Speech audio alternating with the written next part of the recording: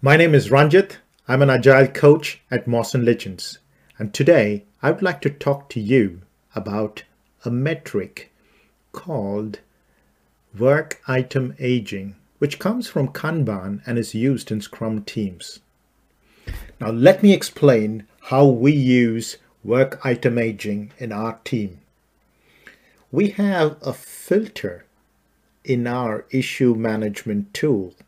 And when you click on that filter, you know all the issues that have been started and are in progress for more than 5 days.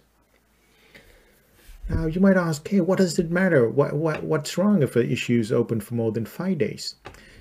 If a sprint is on for a month, and let's say you have each team member with, let's say, 5 to 6 stories,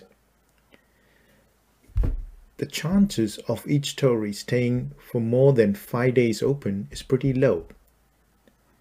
And to help us know when a story is not being taken care of or is just lying around in progress and reducing the flow in the system, a filter like this helps.